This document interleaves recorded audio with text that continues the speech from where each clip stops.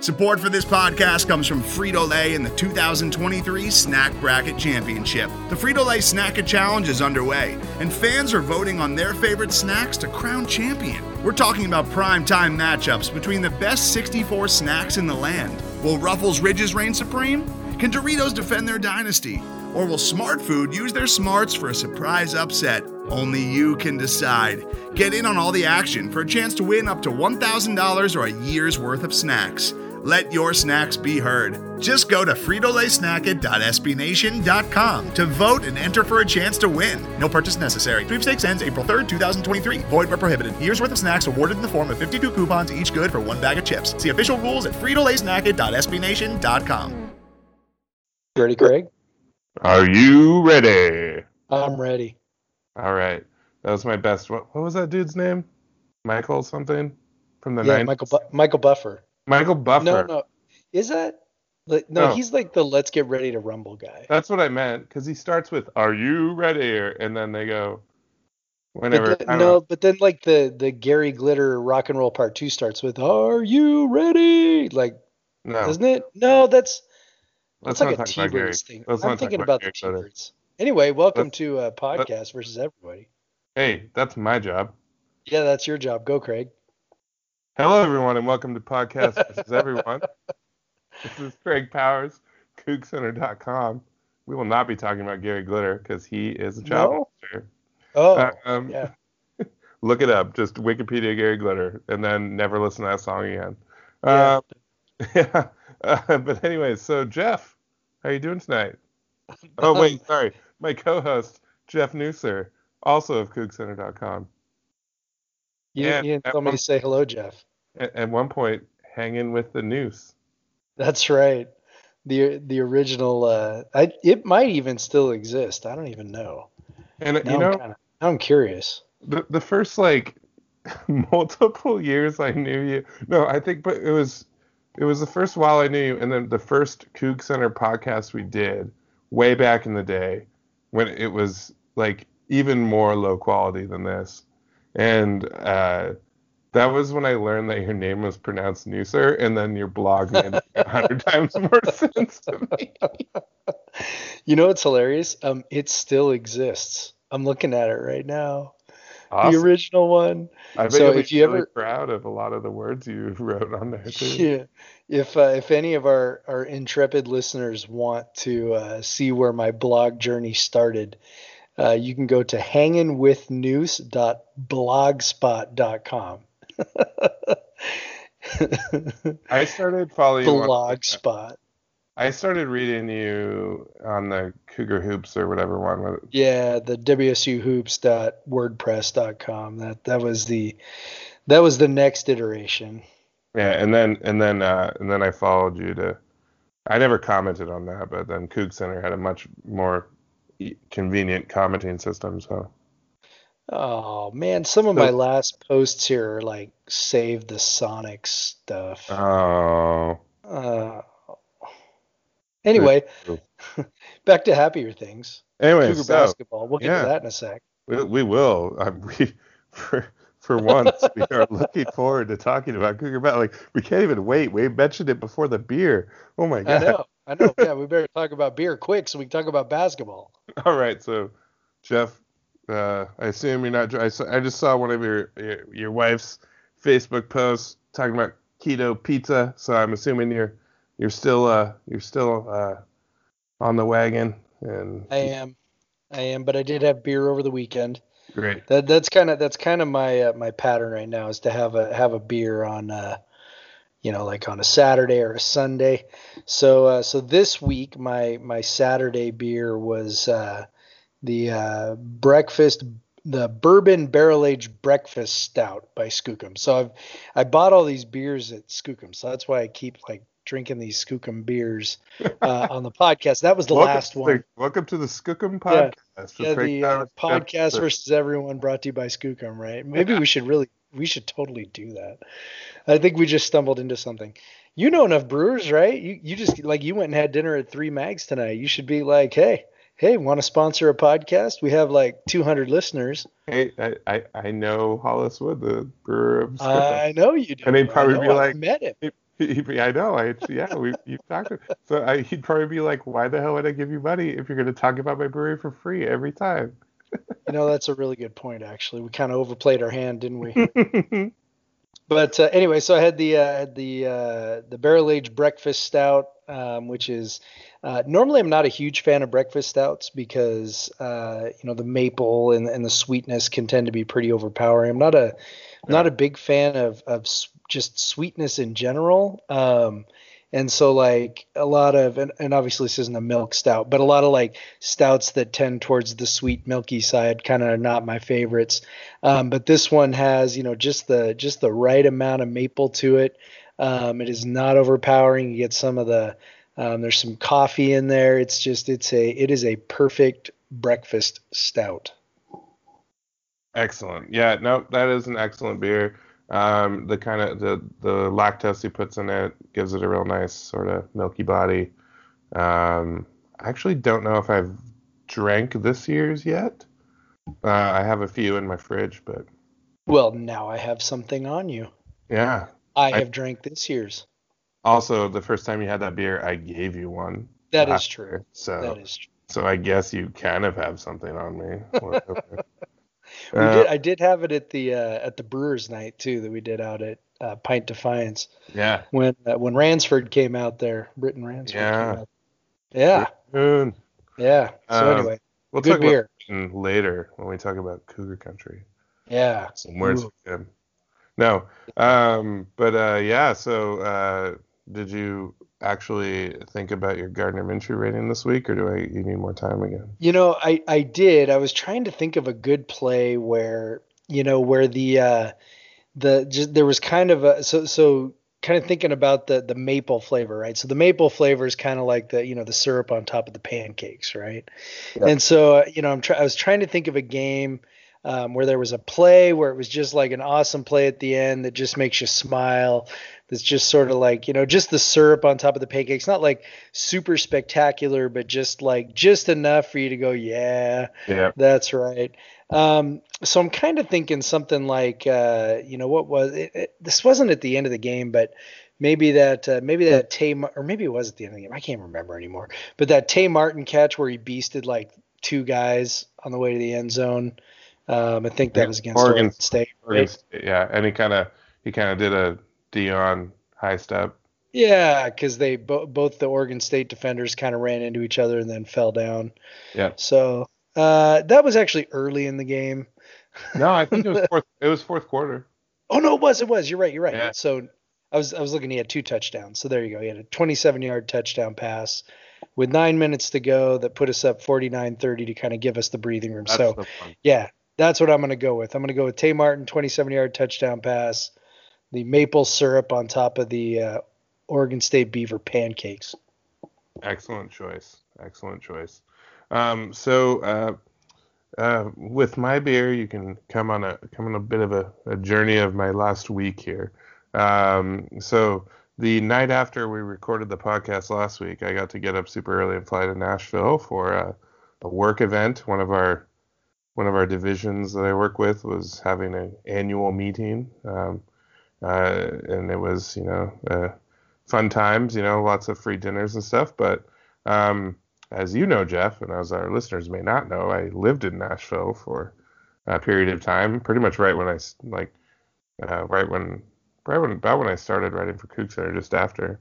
Yep. So it's nice. I still have friends there and everything. So I stayed an extra night, which is actually a lot harder these days when you have a baby. But I stayed an extra night and hung out with some people. It was really cool. I also, because I was staying an extra night, it turned out there was this local brewery, which actually has come up since after I left Nashville, because Nashville has changed dramatically in the 8 years since I've left. The area that this brewery is in was like nothing. But now there's condos and shit everywhere. It's a lot like the way Seattle has transformed in some areas. But so this brewery is called Bearded Iris, and they were having their 3rd anniversary party while I literally right when my meeting got over, it was starting right at that time. So I just handed him because I was staying with my friends that night, so I had to check out of my hotel. But I just like threw my baggage at the valet and just like got in an Uber and went straight there. So I knew they were releasing some like pretty big beers. Like they were releasing a bunch of uh, two different IPAs, a fruited kettle sour, and then the most like biggest thing was a barrel aged barley wine, which was aged in Pappy Van Winkle barrels. If you don't know what Ooh. Pappy Van Winkle is, it's this incredibly expensive but also pretty damn delicious bourbon, and then a stout also aged in Pappy Van Winkle barrels. So we get there. I'm expecting a line because they're updating it on their social. I'm telling my Lyft driver, I'm like, hey man, like this is probably gonna be weird. There's gonna be like hundreds of people in line for this. So yeah, I get in line. It's a long wait, but you can drink in line. No one gives a crap. You can even go into the brewery because the party's already started and bring beers out to the line. Because what you're waiting in line for is the bottles. There's very limited number of bottles. So I was like, hey, I'm here. I might as well see if I can track down the bottles. But so I waited in line for these beers and stuff. One of the ones I got is one I'm drinking tonight. It's called Joyride. I didn't try it at the brewery because I took a 4-pack with me. It's an all Nelson hazy IPA. Nelson is a hop from New Zealand. It's probably, if you'd compare it most closely to a U.S. hop, would be Mosaic, but not exactly like that. It's got a little bit of a different flavor, but it does have the same sort of like dank like finish that can border on cat pee if you're not good with it. And it was interesting there. They also made an IPA called Triple Homestyle, which is a play on their base beer Homestyle, that was made with all Mosaic. So they went with these two really dank hops for a couple of their anniversary beers. That's what I'm drinking right now. It's a hazy IPA. Before I get into rating that, I'm going to talk a little bit more because I did get to try those barley wines, and I missed out on bottles of those. I did make some friends in line. We were having a good old time drinking everything, and then I did try the barley wine on draft, and then the stout and bottle later with some friends. So it's an interesting story about Tennessee. Is when I lived there, it was 6% alcohol was like basically technically the cap on beer you could do, like if you were a brewery. And to do more than that, you had to get a distillery license. So when I first moved there, Yazoo was the main craft brewery, and they were making a beer called Sioux, and it was a smoked porter that came in at 9%, and they just kept brewing it until they basically got caught, and then they had to stop brewing it until they got their distillery license. Well, Yazoo did a lot of basically advocating for breweries, and they were them with some other breweries were big in getting that pushed up to 10% without having a distillery license.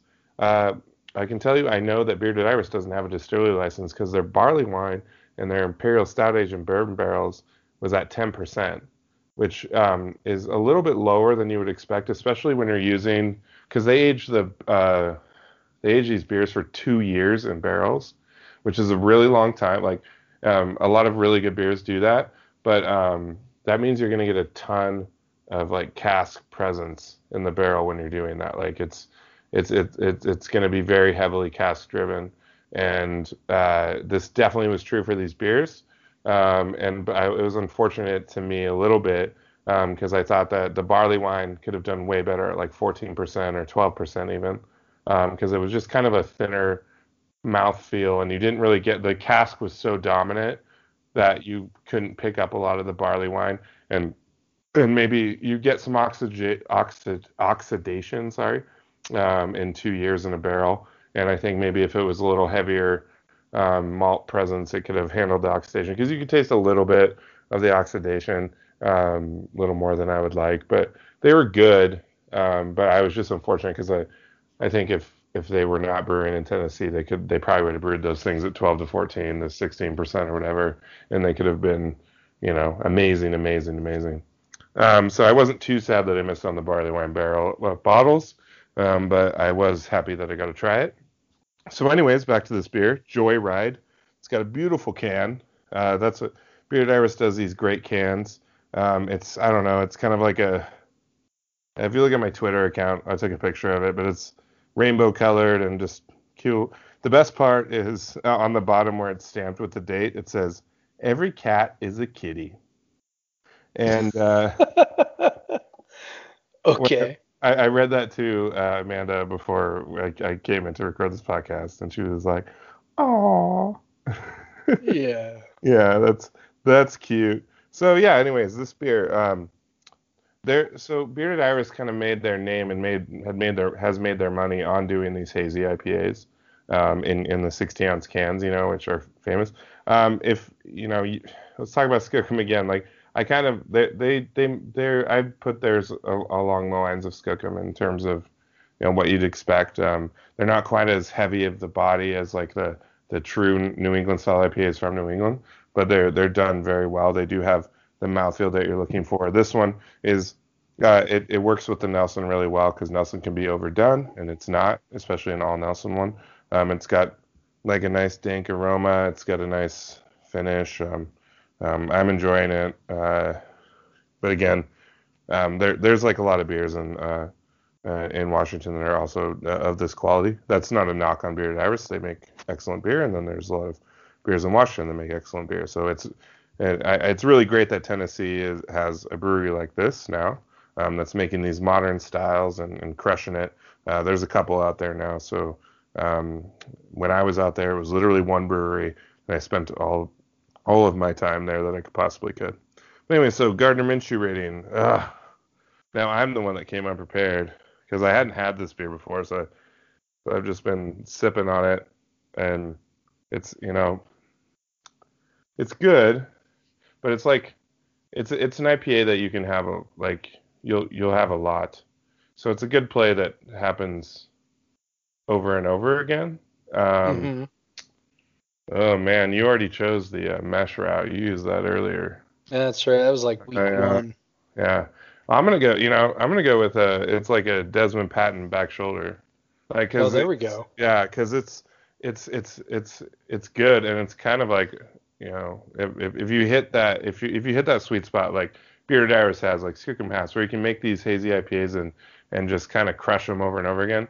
It becomes kind of automatic because you just have it so dialed in with your brewery. Like we know if we make a hazy, it's gonna be good because we just know how to do it.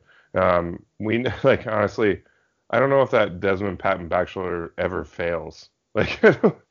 Yeah, I don't know if it ever does. Yeah, like even when he wasn't as good last year, like Falk would throw, or the season before, Falk would throw that back shoulder and he would catch it, and it's Right. like, yeah. So he's that was kind of his like origin story, was that back shoulder pass, and now he added quite a lot more this year, but that is probably one of the more automatic throws that we've had since in the last couple of years, and so yeah, Desmond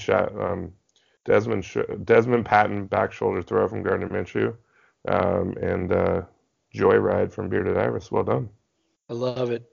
Yeah, that was probably the longest I've talked without you talking on this podcast yet. That's okay. It sounded delicious. Yeah, I was really excited to try those Pappy Barrel ones.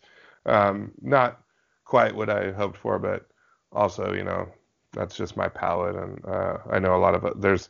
It's been a mixed. I've seen some people love them, and some people are, more along where they're really good, but they just hope they were bigger. But Bearded Iris is a great brewery. Nothing against them, and I was happy I had a great time on Saturday. It was a lot of fun. Fun party. Yeah. So Jeff, holy shit, man. Yeah. That's yeah. Swear words are really the only way to describe what happened last weekend. That's for sure. Okay. I'm in Nashville. As this will be the theme of the show, I guess. But so I fly in on Thursday night, and I'm at this like company dinner thing where I'm having to I have a list of fucking people that I have to talk to and all this stuff. It's like I got stuff to do, but I'm like, it's fine. Like, if I don't pay attention to the basketball game, they're gonna lose by 25 points, so it doesn't matter. I'm looking at I hit up the Cougs Center Slack, and they're like, you guys are like, WSU was winning and all this stuff, and I'm like, what? And then WSU was gonna win, and what? Yeah. And not just win, blow them out of the water. Win by a lot. Yeah. And see, I didn't watch the game live either. We had someone was here doing some work at the house, and so I had to not be at the house, and so I took the boys to dinner. Like Sarah was, I don't know, she had something going on at school or whatever, and so I took my boys out to dinner. And the restaurant I was in, we went to BJ's because they have a pretty good selection of gluten-free items for my gluten-free children. So brew house? Yeah. Did you get a beer? I did not get a beer. Oh, okay. No taco stout or anything? No, I was, no. I had, you don't even want, I had ribs with no sauce on them. So, whatever. Get up, baby. I was a big loser. So anyway, so like all of a sudden we're sitting there and we're waiting for the food to come, and I think, oh crap, the Cougars are on. Totally forgot about that. And so, I pull up my phone and open up the stats, and then I'm like, what is happening? I'm like, this was Thursday night against Arizona State. I'm like, what is happening right now? And then it just, I just kept thinking, okay, well, whatever, the run's gonna come. It's, they're gonna get buried here at some point. They'll screw it up somehow. And lo and behold, they did not. And then on Saturday they didn't screw it up against Arizona. And I did go home eventually.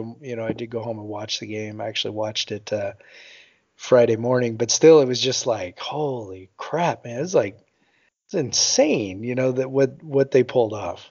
Yeah, I didn't get to watch games till Monday when I got back. But normally I would not, like, I had no plans of rewatching those games. No, me either. Yeah, but I had to. You got to take the good when it comes. But it was funny when on Thursday when I'm checking my phone and I look at the halftime stats. I'm expecting like 75% shooting and all this stuff, like and then Arizona State's still going to be up 50% or something, blah blah. But that was the crazy thing is, I think WSU was shooting like 52%. They did hit, their effective field goal percentage was pretty high because they were like 9 of 17 from three, but it still wasn't that like Oregon level ridiculous first half shooting that you would expect them to have to do to win any of these games. Right. And the especially considering they were up by what, like 15 at halftime or something, 17 maybe. You would expect them to just be on some otherworldly shooting spree, which Frank's was, but no one else was. Like pretty much the rest of the team wasn't shooting very well, but man, the defense played really well. And then I went back and watched the Arizona State game, and you see why. They're playing man to man.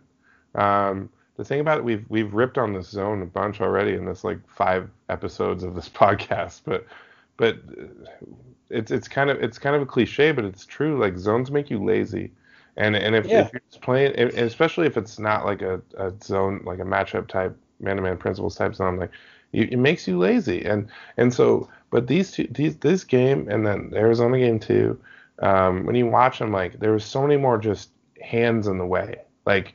And then you saw they fouled Arizona State a bunch, and it seemed like by design it was like, hey, bother their shots, like and then but you have a guy, you're playing a guy like Marvin Cannon a ton of minutes, and he's the type of guy with like he's 6'5", but he has extra long arms and he's very athletic, and he can bother things. He can get his hands just in the way of stuff, and you saw a lot of guys, and that's one thing that Ahmed Ali does on defense pretty well, like probably not much else because of his size, but he does get his hands in. Like, he's got really quick hands, and but a lot of the times, like when you're playing a zone, that doesn't help. Like, you can't strip a guy when you're playing zone. But you just saw like guys were just contesting shots that you wouldn't normally see contested. I think of one particularly. That was on a break, and that guy from Arizona State, I can't remember his name now, but who shot 1,000 free throws, but he was. Yeah, you're thinking of Lou Dort. Yep. He basically Ellaby made just the worst attempt at taking a charge I've ever seen. Right. Like, The guy about went right 10 around him. feet, like 10 feet from the basket. Like it's like what Yeah. do you think was gonna happen there, man? And he like set up while he gave he gave him a lot of time to think about it.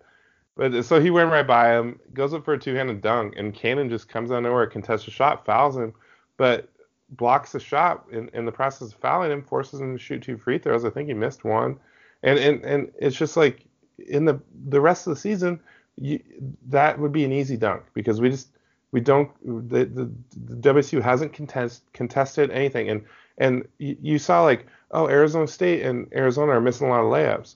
Well, also like our guys are actually trying to stop the layups because they're playing man to man. Like Yep. and even when they switched to the zone, it was so much more active. Because like if Yep. you start out playing man to man, you switch to a zone in the middle, you're still gonna play that zone like Yep. with your man to man energy. So it was we have to and we rip on him all the time, but you have to give Ernie Kent credit. Like this, like he just pulled something out of his hat and wow, it was actually basketball that was fun to watch. Like on both ends of the floor, it was crazy. Yeah, and something I wrote about was that it wasn't even just the scheme decision. They've made a couple shifts in terms of personnel. Yeah. Before the season started, I wrote a pretty long thing making fun of Ernie's, propaganda tour, to tell everybody how much longer and athletic they were going to be. And I said, while that certainly might technically be true, Ernie has a real tendency to deploy his personnel very conventionally. So he's got a point guard, Yeah. he's got a shooting guard, he's got a wing, he's got a four. And over the years, that four, sometimes has been a stretch four, sometimes not. But a lot of times he's had, a Luke Jackson type, now Robert Franks. He likes those. Marty Lunin was another guy, right, who was a four who could stretch, right? So and then usually an active center who can run the floor is something that he likes.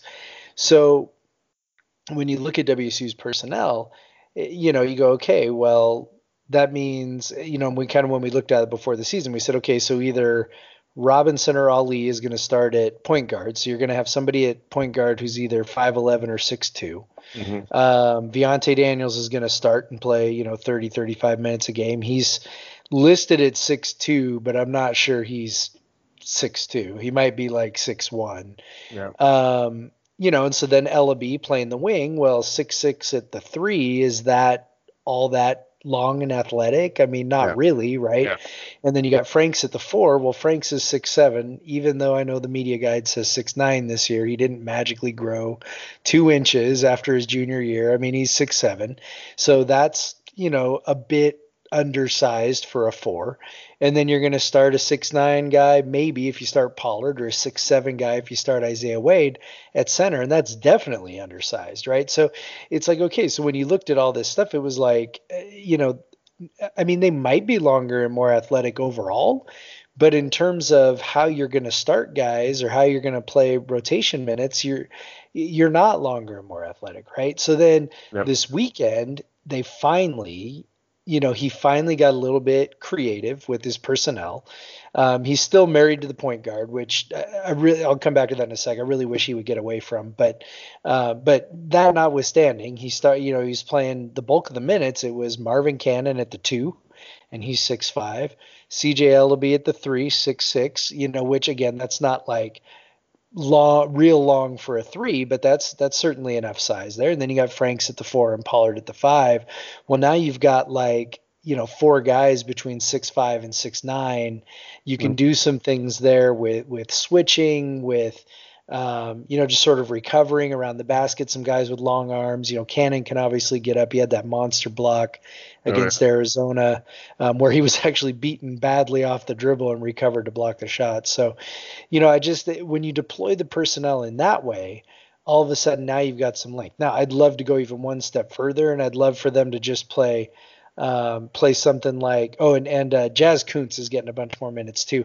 I'd love to see him do something totally unconventional. 6'8". He's 6'8", 6'9", right? So I'd love to see him do something even more 6'8", unconventional. like 125, I think. Yeah, he's like 200 pounds, but but he is tall. Being tall is good. Right. And tall so basketball, I don't know if anyone's noticed that, but yeah, I mean, let's go ahead and play Ellaby at the point. Let's get real weird. I was just gonna say that because he turns the ball over a bunch, but let's get weird. Like if we're gonna do it, let's do it. He turns the ball over a bunch, but he's a better, like, he'll make up for it, and like his ability to facilitate, and he doesn't turn the ball over that much more than Ali or Robinson do. Nope. So, but he's a much, I think he sees the floor better than either of those two guys do. He's a better passer. I heard on one of the broadcasts this weekend, someone called him one of the best passers in the conference, which is, that's, I mean, he's a good passer. I don't know if he's that, but also the conference is shitty, so it could be much true. But there's an advantage to being 6'6", right? I mean, it's, absolutely. you can see things that, 5'11" Ahmed Ali can't see. Yep. And so, and he is a good rebounder at 6'6", so I don't know if that would hurt you defensively, but having a 6'6" guy guard the point might help you defensively, so it could give and take. Watch especially lately, like he's really, like, his ability to facilitate. You'll see him bring the ball up a lot, Ellaby, anyway. So if you're just having Ali out there to be a spot up shooter at 5'11", then that's, and Robinson's not a good spot up shooter. No. And he's not a good much, but Javale Robinson is shooting 5 of 26 from 3 in Pac-12 play. Yeah. That's bad. Just on that topic, which is fun, we get to do this because they won some damn games, but it's amazing when the team is going well, how when you're watching a broadcast and some of the players are just getting so oversold. I believe one of the it might have been Ted Robinson, but it might have been another guy. I think Ted Robinson did the Thursday game, so it was whoever did the Saturday game. I think it was JB Long. JB Long, yep. Yeah. JB Long. So JB Long says something akin to, who's a better role player in this league than Jeff Pollard? Oh, dear God. And I just cringed, and and I think they're like, Robinson's been doing some good things. I'm like, dude is like 1 of 8 from the floor, and he's turned it over 3 times. Like, what are you looking at? Like, yeah, you had like a steal. Like, okay, but anyways, not everyone's doing amazing, but Robert Franks, though, when you play a little defense and then you have a superlative player like that, those are the type of games you can have on occasion when he gets hot, Yeah, no doubt. Franks he's sort of a cheat code right now, to be honest. I mean, it's not an exaggeration to say he is doing things that are every bit as impressive as what Klay Thompson did in his junior year. I mean, I know he doesn't have, 40 whatever points in the Pac-12 tournament against Washington yet, but I mean, the way he is affecting the game all over the floor. And I mean, let's be real, part of the defense is him. Yep. I mean, he's doing stuff now on both ends. That's like, I mean, when he was out, I remember saying like, well, whatever, excuses, people would make excuses, right? And I'm like, well, okay, great. They get Franks back. But it's not going to make the defense better, right? Because, I've become a believer in what he's doing. He was a legit presence around the rim, particularly with regards to penetration. People would get deep, and this is not a team that on the year has blocked very many shots. I mean, I'm not looking at it right now. Okay, now I'm looking at it. They are 253rd in the country in block percentage on defense. Yeah. So percentage of 2-pointers that get blocked. So they don't block a lot of shots, but now they're kind of doing this thing where Franks is aggressively helping, and it seemed like they didn't really want to do that early on. I think they're maybe trying to trouble. Either to keep him out of foul trouble or save his legs or whatever. But now he's sort of selling out there. So I'm curious how the adjustment's going to come now. So I kind of alluded to this at the end of my column, but there's going to be the adjustments coming to the adjustment, right? Yeah. The Cougs made their adjustment, caught both Arizona State and Arizona off guard. Sean Miller was like, kind of blew his mind that they played man to man for an entire game. So, there's going to be an adjustment to the adjustment. Going to be interesting to see what teams do to try and attack what the Cougars are doing now, particularly if Franks is going to be that aggressive. Yep. If teams maybe try to lure him out of position, or maybe be a little more, have the person who he's guarding be a little more aggressive to the offensive glass.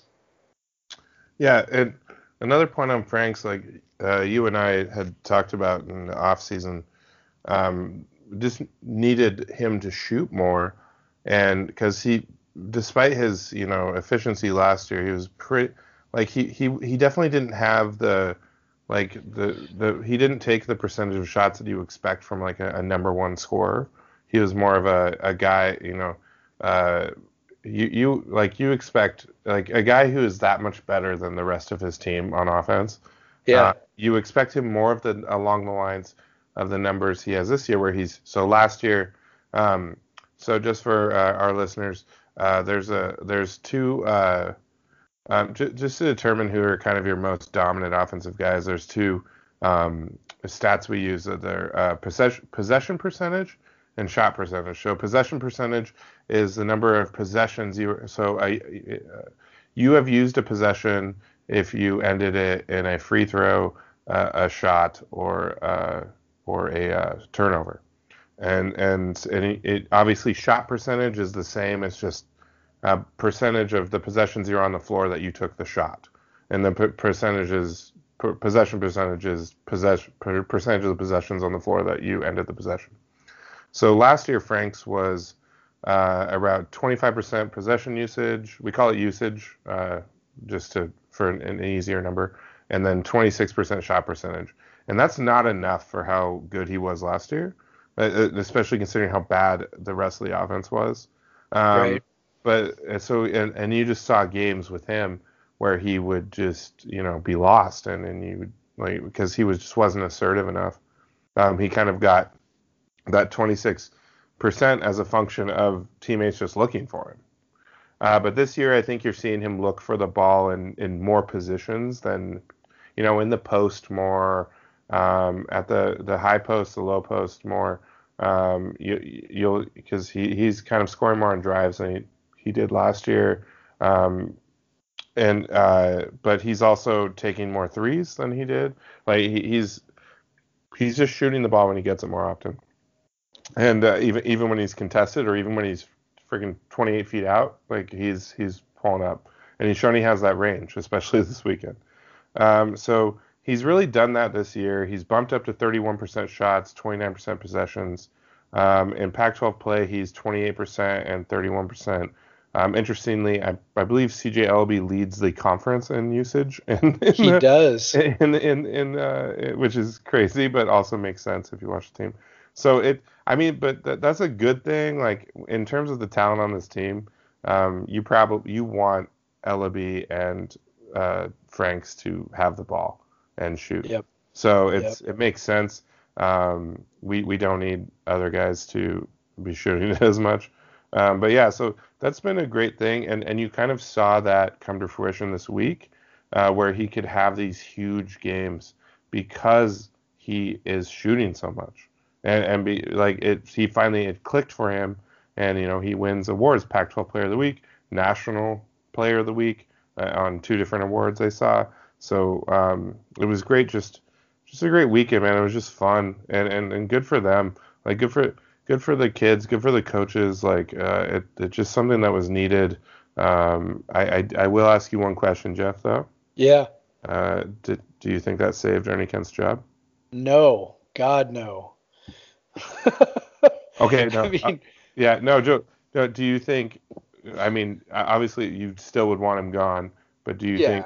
But in Chun's mind, did it save his job? No, I mean, I don't know that I would if I'm the guy making the decision.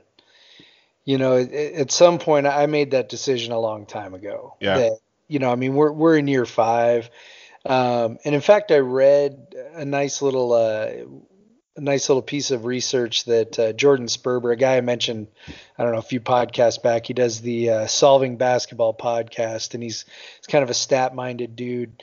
And him and another guy did a little bit of data collection and data analysis, and looked at coaches and said, okay, so when is it, really fair to evaluate when they're, whether they're going to be a success or whether they should keep them or get rid of them or whatever. And they basically said year 3. Year 3 was the year that you should expect to start seeing the uptick, And year 3 for Ernie Kent was the year that his team ranked the lowest in KenPom.com. They went 13-18 overall, 6-12 in the Pac-12. Next year, which was last year, only won 4 games in the Pac-12. So, look, I mean, this thing's been trending downward for some time, just because you get a little, you have a good weekend, which is great. I mean, look, I'm not, again, I don't want to minimize it. I don't want to take anything away from the players in particular.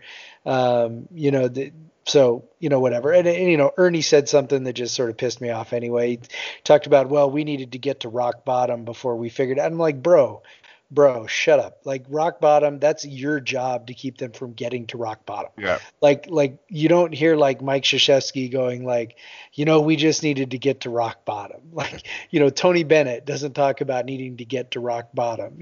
Coaches that can coach don't let their teams get to rock bottom. So, screw you, Ernie. That was like a ridiculous thing to say. But, if I'm an administrator, this doesn't change my mind. I mean, I've already looked at, I've got, 4.5 years worth of data, to make my decision. And, I guess if they finish the year and go win, I don't know how many games they got left, 8 games, 7 games, whatever it is. I mean, they go win, 5 games from here until the end of the year, then I guess maybe I have to rethink it. I mean, at that point, but right now, I want to see, I mean, first of all, I hope everyone's really excited for this weekend.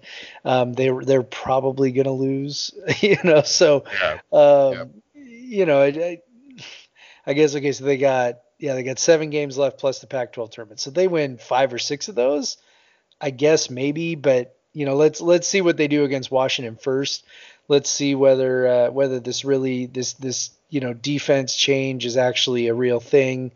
Let's see how Washington attacks it. Let's see what Ernie does when his back is up against the wall, because it really wasn't for 2 games. And it's real easy for him to ride his defense when there's a nice, comfortable margin. I'm very skeptical as to whether he'll continue to ride it in a tight game or a game where he's even a little bit behind.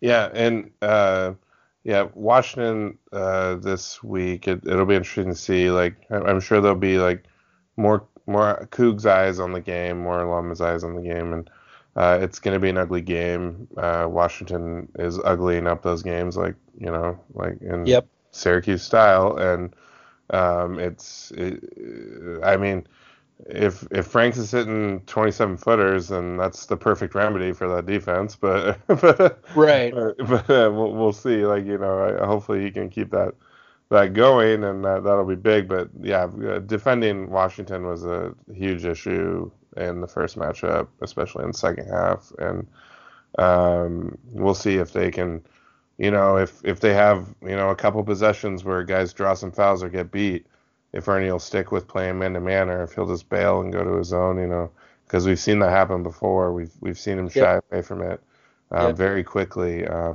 hope he'll remember that it worked out pretty well this weekend. So I don't have a lot of faith, but that's okay. I don't either. But I mean, even given this past weekend, I wouldn't expect a fun game to watch this weekend. I will say so. Last week we talked about how they were careening towards being the worst WSU team in the Pac, or in the KenPom era, and not anymore. So we talked about Ken Bone, his second to last, or his last team, basically got a huge win over like a good UCLA team, gave him a 30 spot bump, and they ended up well in front of any of the Paul Graham teams. But that basically that's what the Arizona State win did, and then they get tacked on another 25 spots with the with the Arizona game, and now I think they're probably pretty okay. They're probably not going to end up the worst team in the KenPom era. They're about in the 170s right now. So they've actually gone up 52 spots with those 2 wins. Yeah, that just shows how how improbable they were. I think they were Yep. 7% and 9% Yeah. probability. Yeah. So 16% chance just to win one game. yeah. So that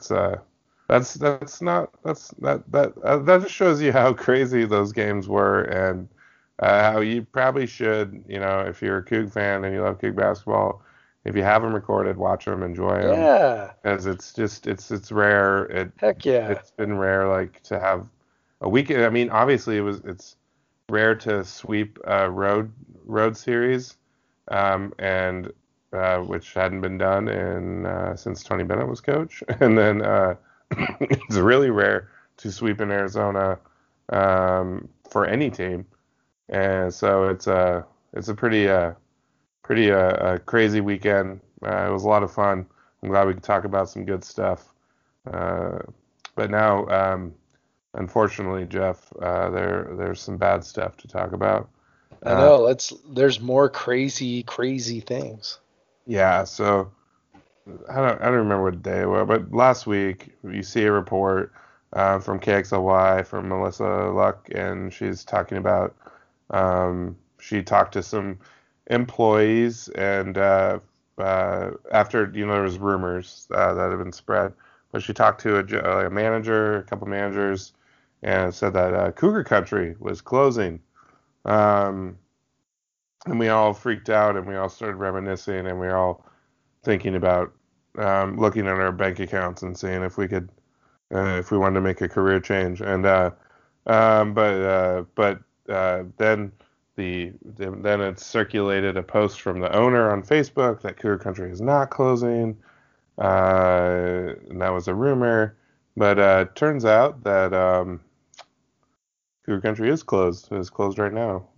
Yeah. There's on their Facebook, they cited some, just management issues, and they're maybe not training the new manager from the old manager as good, it sounded like, but very low margin industry, easy to make tiny errors that will undo you, even when you are an institution like Cougar Country is, with just magical fry sauce, which, by the way, I found out from a Cougar Country former employee that messaged me or replied to a tweet on Twitter. It's just 50% mayonnaise and 50% ketchup. Yeah.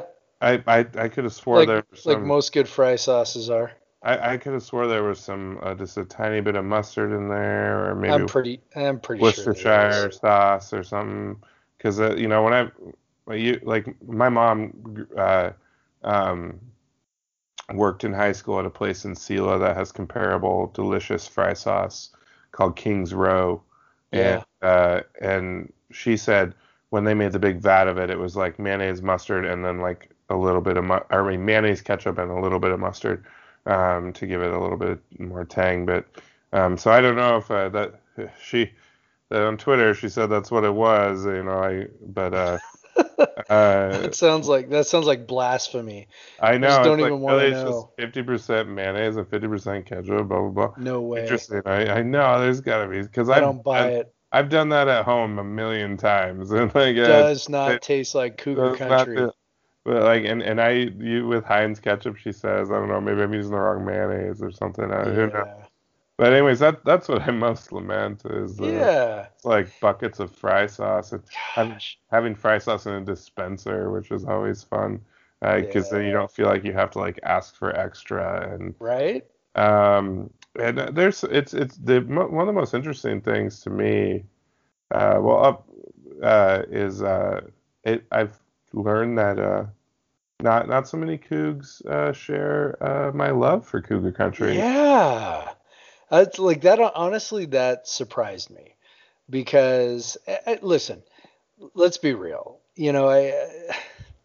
It's pretty hard to make a fast food burger be really good. I mean, if we're being just sort of brutally honest about burger joints, right? Like everybody has their favorite burger joints. And if we're being real, like none of them really taste that much better than theirs. Now, there are some bad ones. I mean, I'm not talking about that. I mean, it's like, yeah, there are some places you can go and get a burger and it's just kind of gross, okay.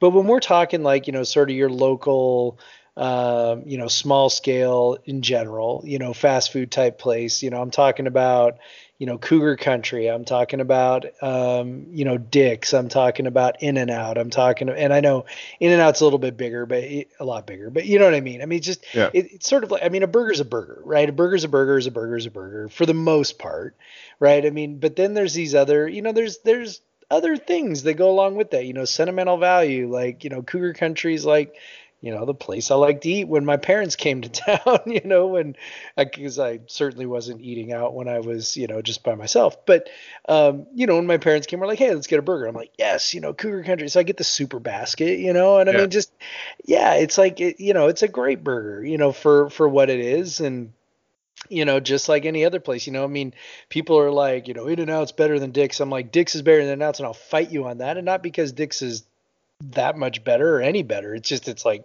it's Seattle and I'm from Seattle and screw you, I'll punch you in the face, Yeah, you have so many more memories of when you're eating a Dick's burger and you can make that flavor to something. Exactly. Yeah, the Cougar Country, like when I was in school, they, and I'm sure when you were, they had like, I think it was Tuesday, they'd have Cub burgers on special and they'd have like kids meals on special. And so we'd go and like spend a couple bucks. And really, it was just to get whatever vessel I could dip the fry sauce in. Sure. Like, I'm dipping my burger in it, and my chicken strip, or my, my fries, obviously. But it's just that interplay of the sauce, the saltiness of the fry, and the greasiness and the fry sauce is just like something that's a good feeling. And when I go back for football games, I almost always go either, I usually like right when I get into town. The place is packed, and but that's only 6 or 7 times a year. Right. It's not carrying you. I do have one good story, which I'll steal from Preston if you ever wanted to tell it on Cougs Center Hour. Sorry, Michael, because it was your wife that makes the story good. So, but sorry, getting over a cold here, but the 2016 Apple Cup, which was, of course, a just horrendous game. Right. After the game, I had no desire to do anything like in fun at all. Right. Kind of mopey and we just want to suffer. Yeah, and annoyed and Preston says, we're going to Cougar Country. You want to go? I'm like, yeah, I'll meet you there, because I was stone cold sober after that game. Yeah. So I think that was the first time in my first 2 years of season ticket holder that I was sober enough to drive right after the game. So because I hadn't had a drink for many hours, out of nervousness and then out of sadness. Right. So we meet up there. The place is just a madhouse because it's Apple Cup. So like there's more people in town, and it's more people who don't always go to Pullman, so they definitely want to go to Cougar Country. And it's like a crazy long wait for the food. It's like you're at a nice restaurant, like wait for the food. Right. So we're sitting, we managed to secure a table, which was pretty lucky. So we're sitting and just waiting, and we're chatting, and we're going like, how long do you think, what time do you think we'll get the food? So I'll place our bets on what time. And it's getting close. Like we're hearing the numbers go off, and it's getting really close to like some of the times that some of us predicted. And we're to the point where it's like right up, like it's our turn next, and it's like a minute away from the time that Preston's wife Sammy had predicted, and we're staring at our watches, and right when it hits the time, they call our number, and like we just like, well, I guess needed something to cheer for that day. Just like freaked out and started cheering, and everyone in the restaurant's looking at us like they're looking at you like, what the hell is wrong with those what people? the hell? Don't you know we just lost an Apple Cup? What's wrong with you? But yeah, I don't think there is a time that I am drinking with Sammy and Michael and Pullman that we do not talk about that story. So it's a good one, and it made a terrible day pretty good. But yeah, that's, there's things like that, like when you just have good memories of the place, and hopefully, someone will come in, or they'll figure it out, and someone will come in. I know uh, Brian, who I know listens to this now, because he told me Byron Anderson, our Yeah. Big Center Rise, he told me last night. BA. Listen to it. Yeah, we call him BA. And he made a suggestion in our Slack that they should put a zips in there. Oh no. I do have a kind of a cute story from a zips if you want to hear it. Sure. I like cute. Okay. So, Amanda and I were friends for quite a while before we were dating, and it's actually interesting. Like, one of our we both grew up in Yakima, and so we were carpooling back home, and we had to drop actually her boyfriend at the time, off at the airport, and on the way we stopped in Ritzville at the Zips, and we had a blast there. And so I always joke with her, I'm like, that was really our first date, like right there at that Zips in Ritzville. Zips isn't too bad. I definitely don't think it's as good as Cougar Country, but I do like it because they have fry sauce and their food. Yeah, like it's fine. Yeah, I mean, but I don't see that happening. But who knows? And I don't think it's better. Like it's whatever. Yeah, I don't think it's better. I mean,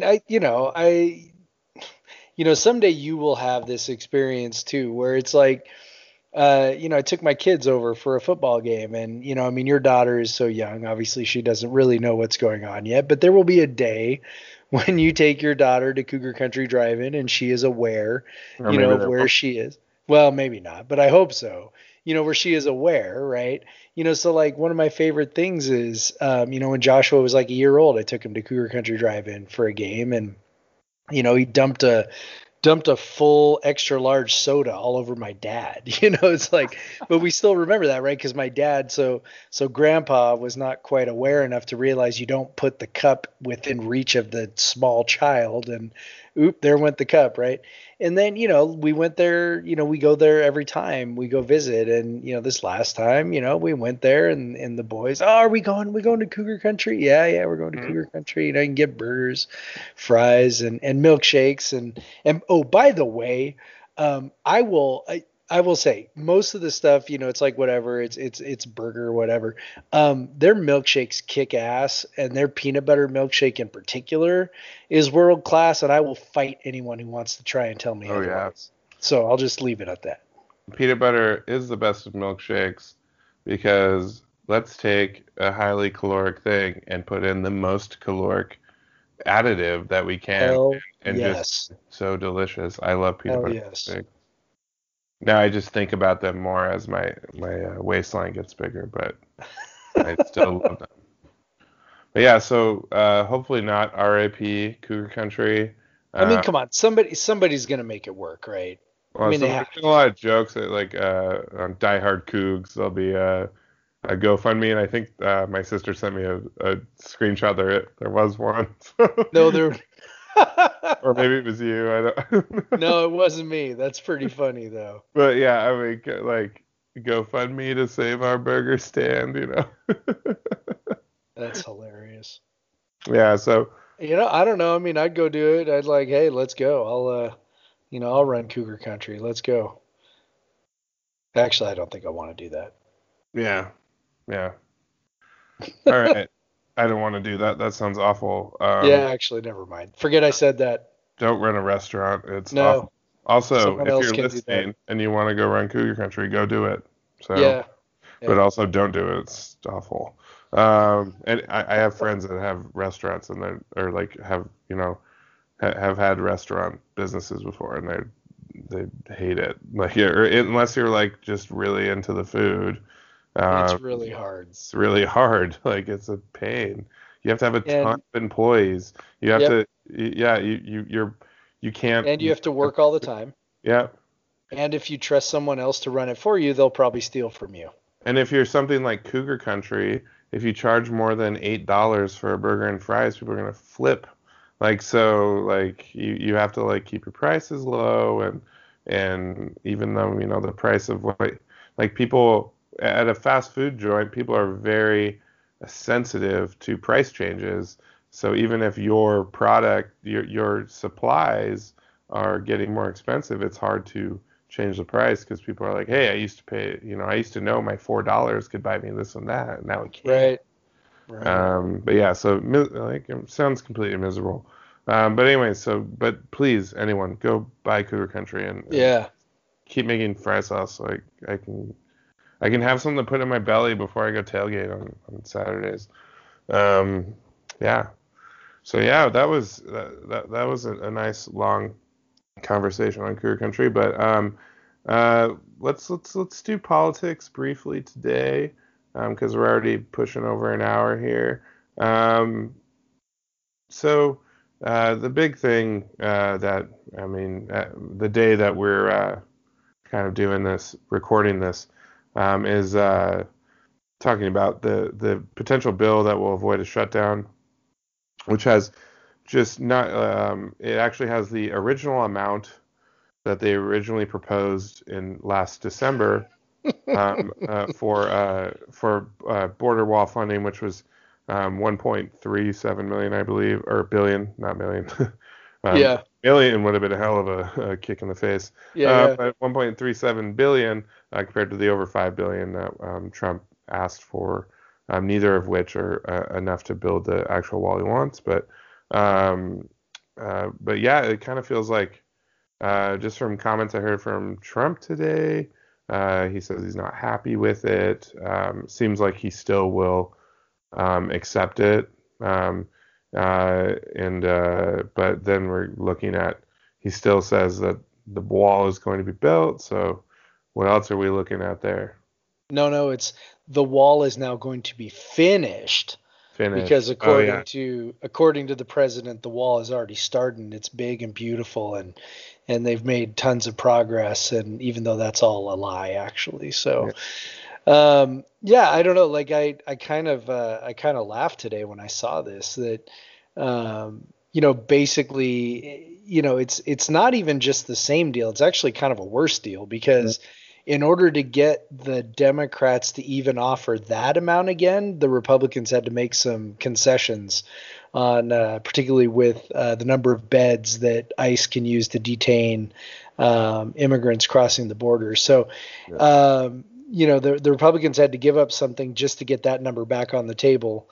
And I think the Democrats would have loved to have that number be even less, but I think there was no way that Trump was going to lose that much face. So I think that was sort of the GOP thing, was, okay, look, we'll make some other concessions just so we're not losing even more face than we already are. I do think that Trump is not the type of person to retreat and resign and just sort of like take it laying down. Well, maybe he does take it laying down, but anyway, it's like I don't know, like, that he's going to be okay with just signing this bill into law. I don't think he wants another shutdown, because obviously that worked out disastrously for him before.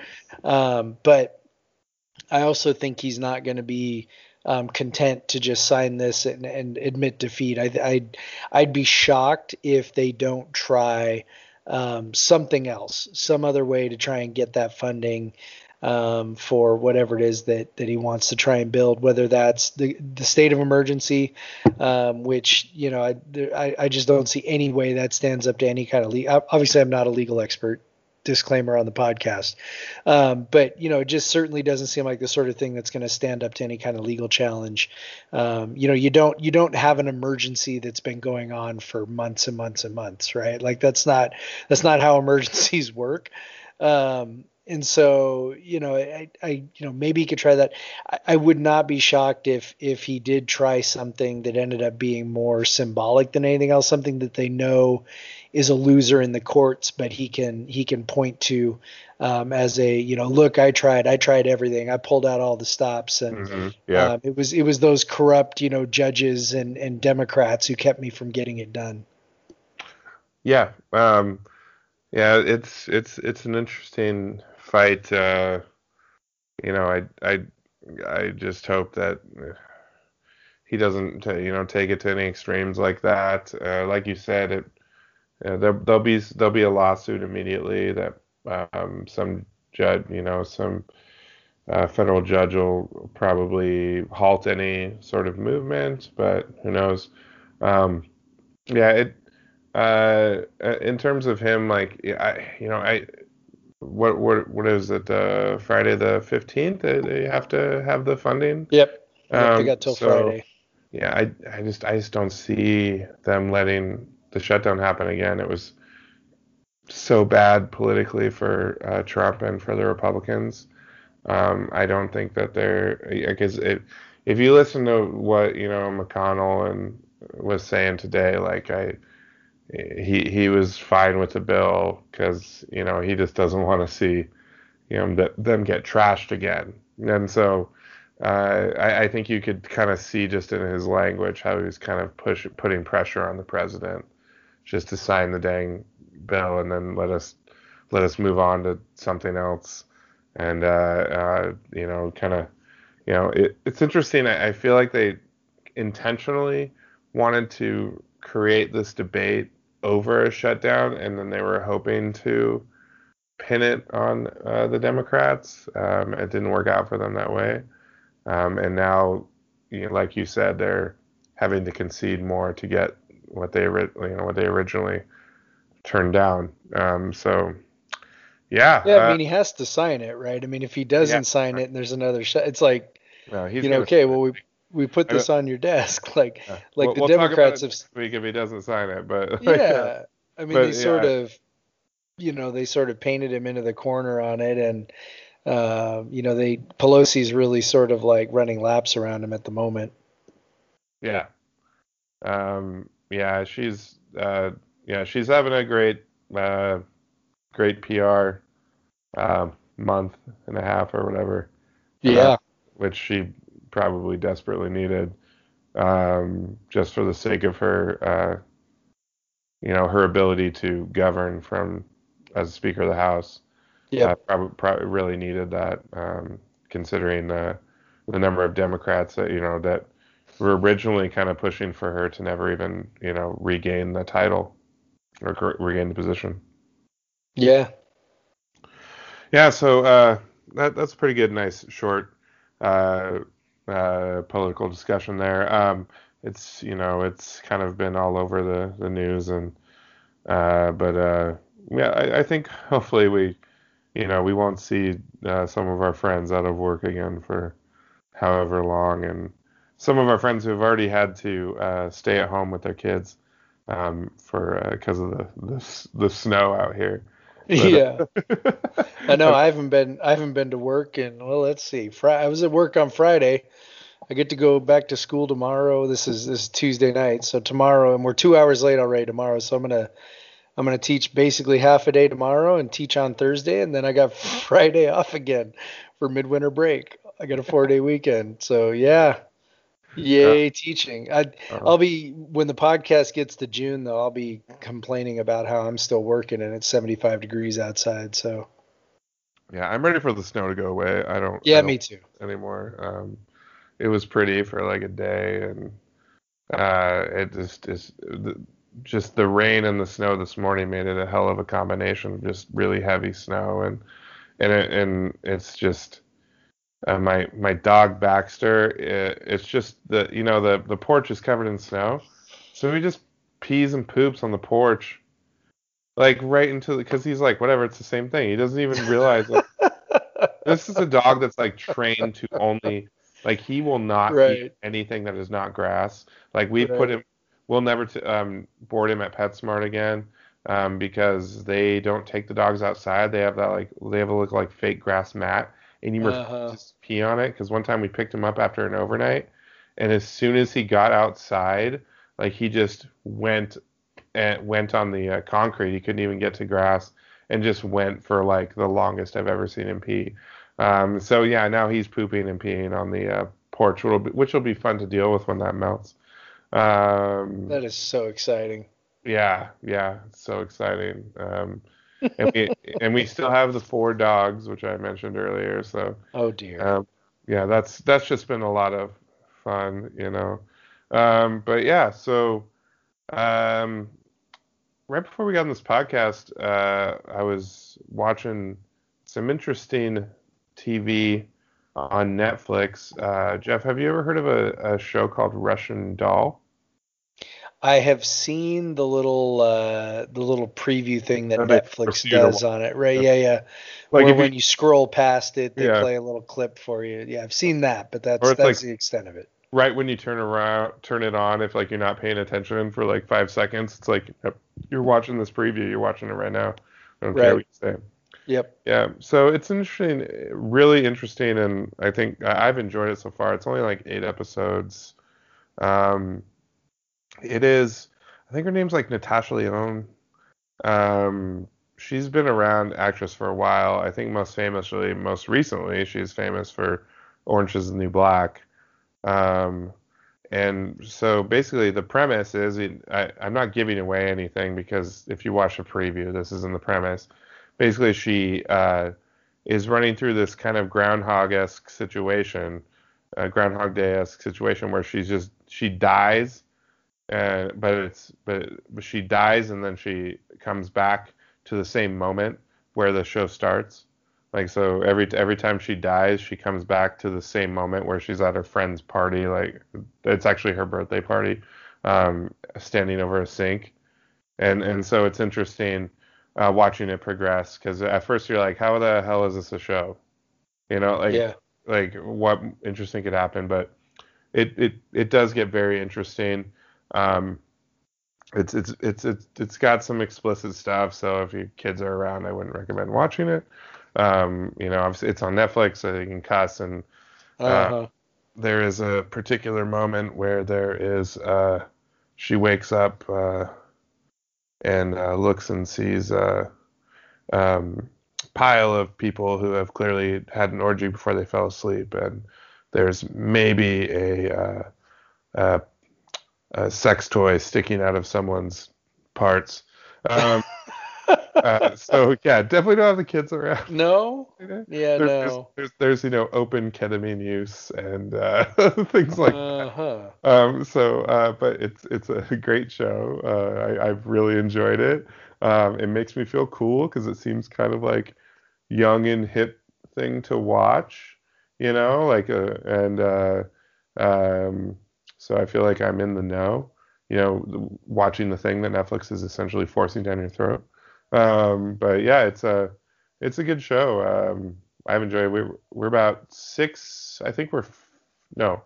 or 5 of the 8 episodes in, and just the 4 or 5 episodes we watch have been, a lot has happened. They're only 30-minute episodes, which is nice. That's interesting. Yeah, it definitely seemed like a show that'd be hour long, but it's 30 minutes, which works perfectly for it, and a lot happens in those 30 minutes, and you're trying to figure out what the hell is going on, like why is she dying, and coming back to life, and because she's trying to figure out. But yeah, it's a interesting show. Have you watched anything interesting lately, Jeff? Well, so I'm not much of a TV show watcher. Just, there's a time factor involved when I'm dealing with children and ferrying them to all their various locations. I'm grading papers. I'm podcasting. I'm trying to write for Cougar Center. I got, I don't have a lot of time, but my wife and I do have a few staples. So Sarah and I like to watch.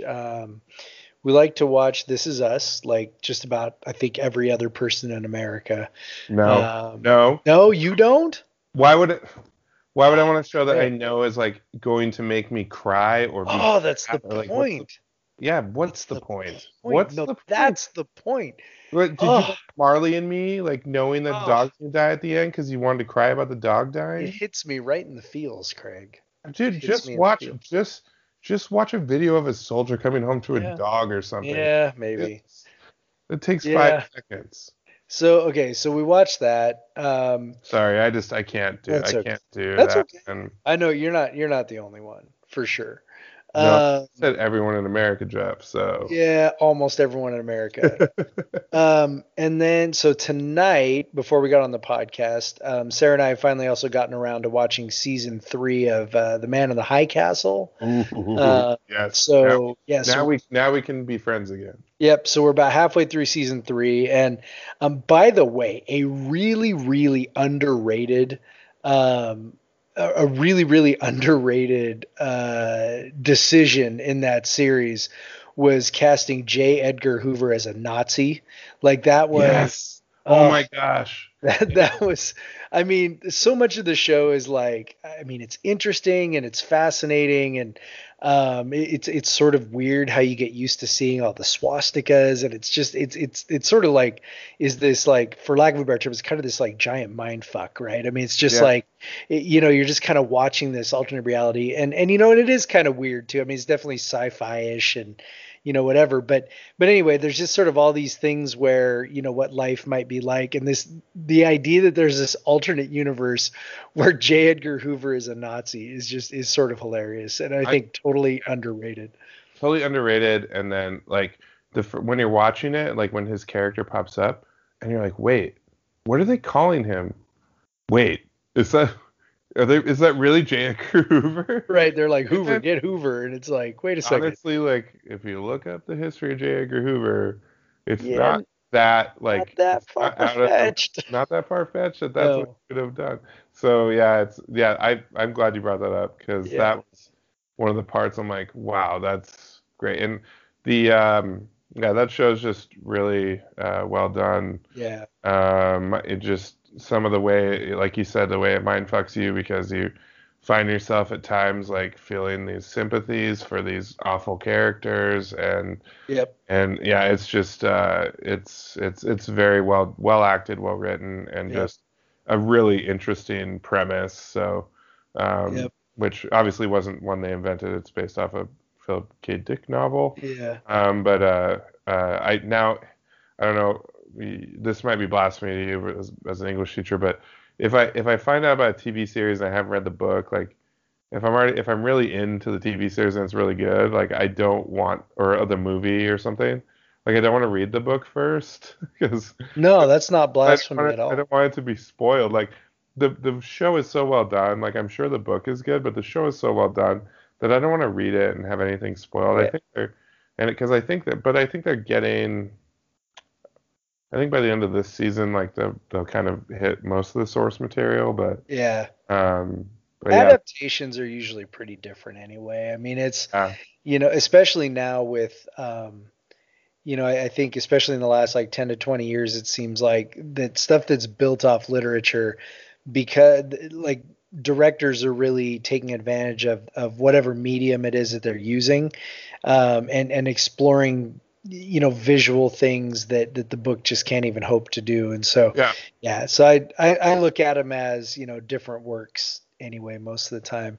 By the way, I do want to give a plug for the best show that I watch that I would recommend to anybody, and that is The Good Place. And if you don't watch The Good Place, you should find season 1 of The Good Place and start watching it immediately. And get all the way through. What are we at now? Season 3, season 4, whatever it is. Really, I think it's the best show on television, and everybody should watch it. 100% podcasters and everyone endorsed. It's so frustrating in how short the seasons are. They're more of a cable season. They're only 13 episodes long. I've heard that So you know who created that show, right?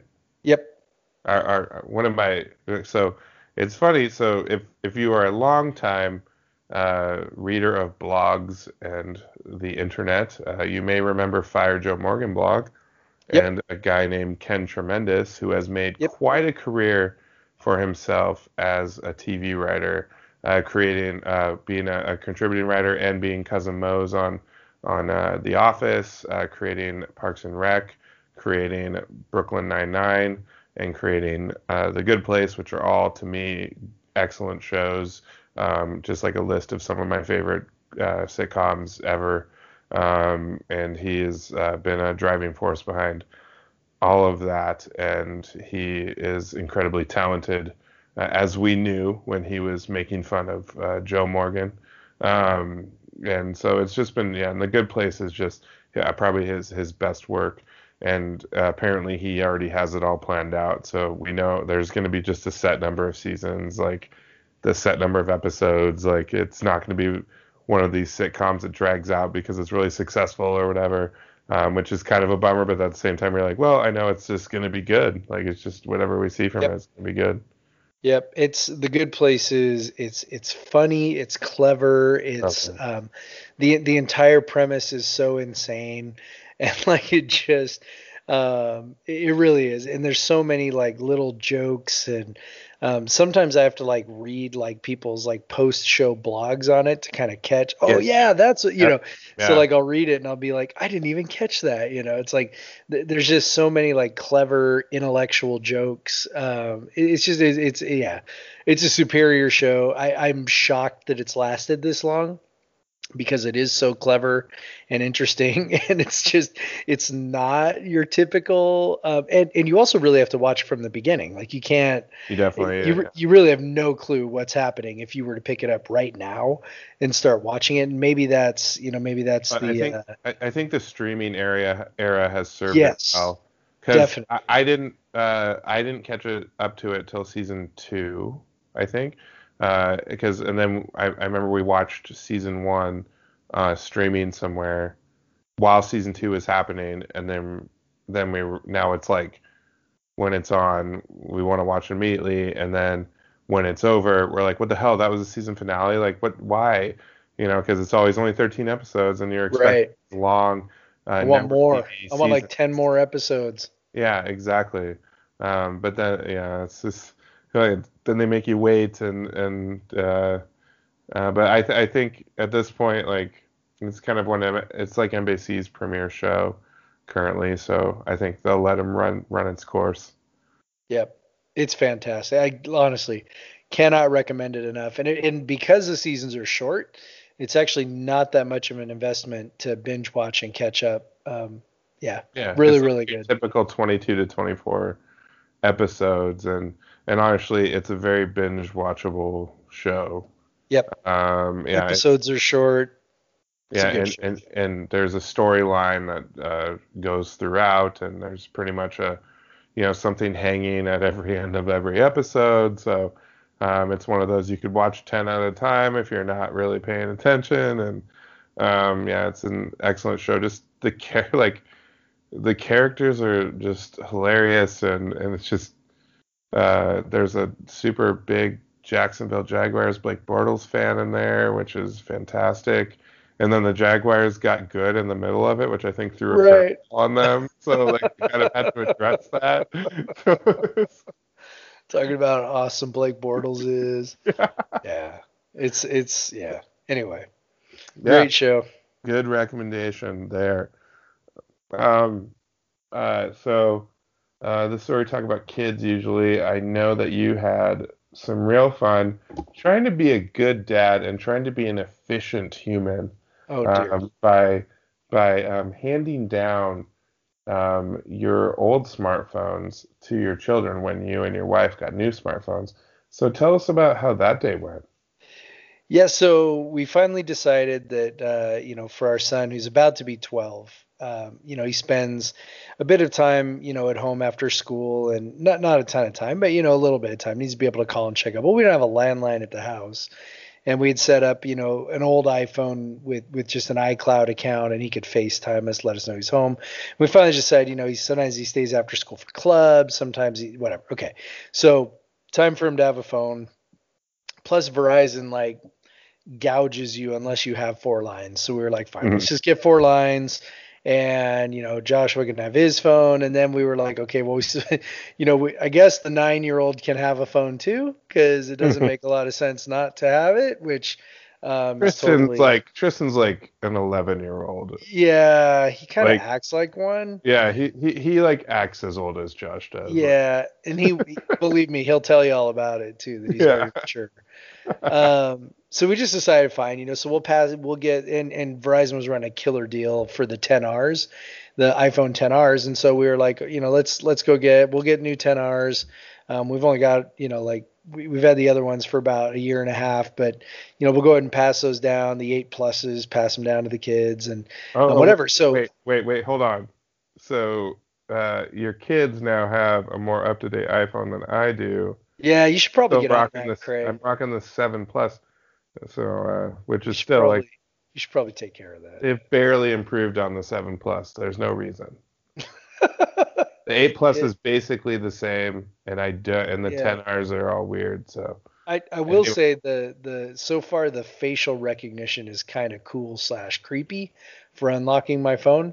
So that part's kind of cool. But anyway, so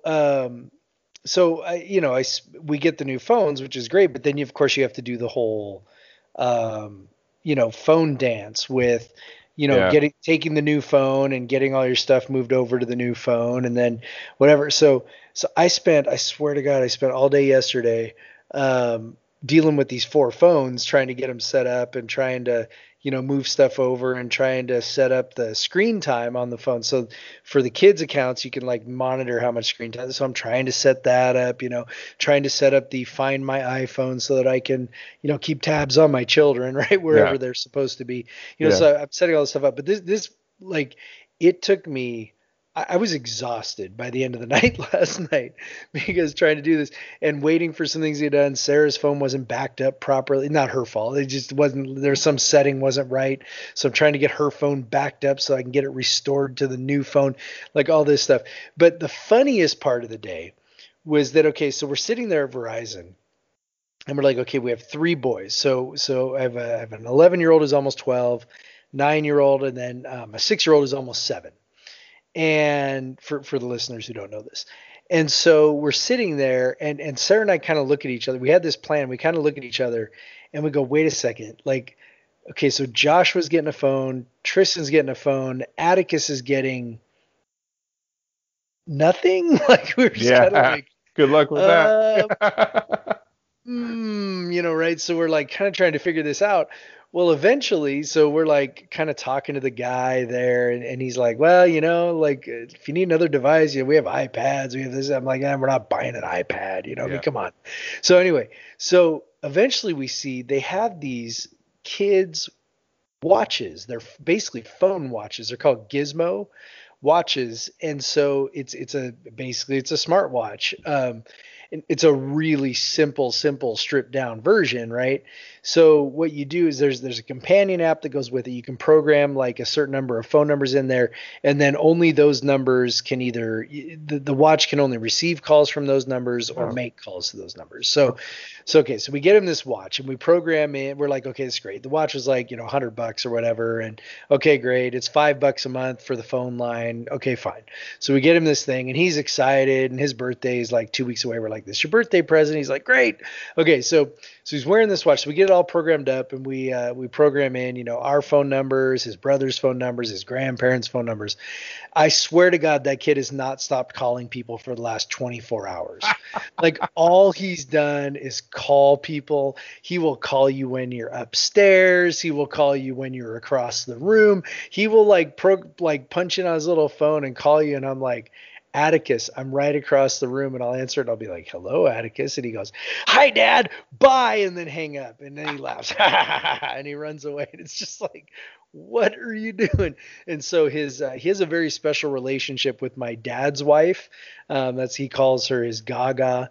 And I swear he has probably called her 50 times already. And she has been very loving and patient and has been very, like I said, loving and patient with him and had phone calls with him. And it's pretty hilarious. We're hoping at some point here the novelty wears off. I don't know if that's going to happen or not, but it's tough to say with a 6-year-old. The novelty wear off. And the main selling point with the watch was the location, right? So it's like if he's wearing the watch, we know exactly where he is. Yeah.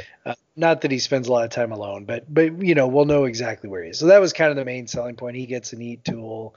He can, not that he's going to be making a ton of phone calls, but if the occasion ever arose, then he could make a phone call and he does love talking to his Gaga. So it seems like it's working out so far. All the phones are working out so far, and Dad, the IT guy, only wasted an entire day trying to make that happen. Yeah, that's always fun. I've only ever set up like one phone at a time, so I don't recommend setting up 4 at the same time. Yeah, so actually. I guess my kiddo story this week is technology related as well, and Apple technology related as well. Because what else do we even have these days? As I'm talking to you on my MacBook Air and Right. my iPhone sitting next to me. So I was like I said, I was in Nashville this weekend, and you start missing your kid, and it's funny. When I was before we had a kid, like I'd go on a work trip or whatever, and Amanda and I might text each other a few times during, but it wouldn't be like some big deal to get on a call or whatever. But now I'm like finding myself like, okay, I have this time available. I want to face chat or FaceTime Beatrix, and so we have to. I'm like, don't let her go to sleep. Like she usually naps that time. Don't let her do it. So I'm a every day while I was in Nashville, I FaceTimed her, and it was interesting. She's gotten so much. She knows that like if Amanda grabs the iPad and like opens up or an app or she'll say like dad, dada, dada. And then she gets on the and this isn't funny, it's gonna be cute. Sorry if you're looking for funny. So I'll tell you this kid, when I'm hanging out with her, including right when I got back, today or yeah, the last couple days, I'm like, hey, give daddy a kiss, and she's like, yeah. Give daddy a hug, and she's like, yeah. And but strangers like or friends that'll come over, she'll give them hugs and kisses all the time. But when it was strange when I was in Nashville, like I wanted to FaceTime with her, but I couldn't even see her face because she kept trying to kiss my face on the screen, like because she's learned the like kiss like thing. And so she's trying to kiss my face on the screen. She's trying to hug. Like her version of a hug is just to put her head right next to your head. Like she hasn't really figured out what the heck a hug is. Like she only knows the head part. She doesn't know the arms part yet. But she does the kiss. She's doing that the whole time.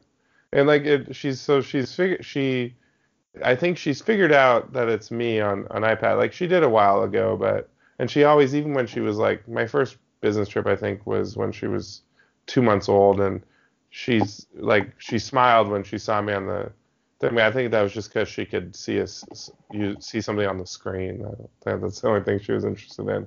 But now she knows it's me, because she'll grab the iPad and try to look around it, like look behind it.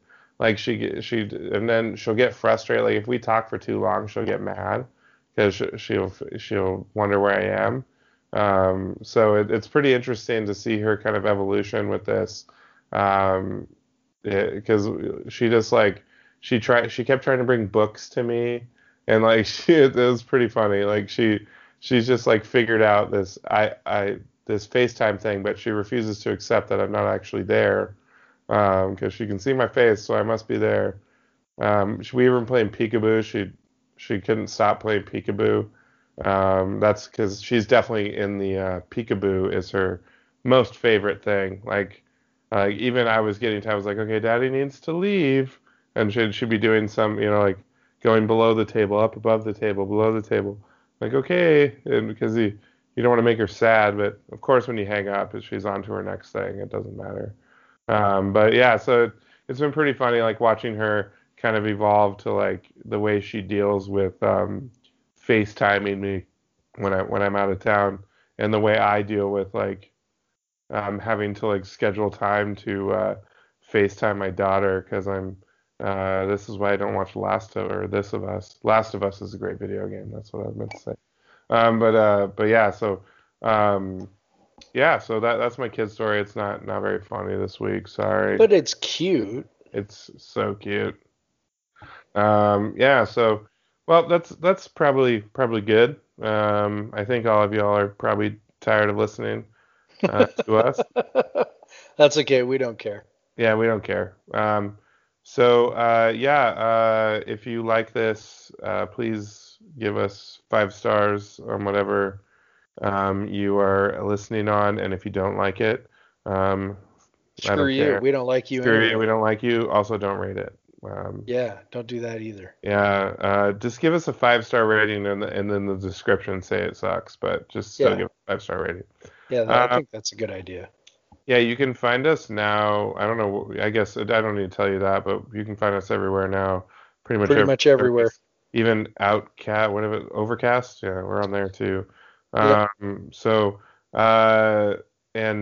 You can, like I said earlier, I always tweet out the beer I'm having while we're recording the podcast, so you can get some like inside info, like before it drops. So that's the Craig Powers.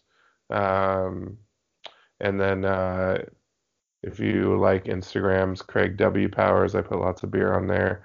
If you're listening to this for the beer, which you would have stopped listening an hour ago. So please keep listening. We appreciate it, but also we don't care. Like, just don't listen. I don't care. Do you care, Jeff? Nope. Don't care. All right. Well, thank you everyone for listening. Again, we don't care. And bye. See ya. Today's episode is brought to you by Cars.com. With over 2 million vehicles and 50,000 more added every day, Cars.com will match you with the perfect car for you, your budget, your life, your style. And if you're ready to say goodbye to your current car, Cars.com will get you an instant offer to cash it in. Just start by entering your license plate and get matched with a local dealer who will write you the check. So whether you're looking to buy or sell, just go to Cars.com. It's magical.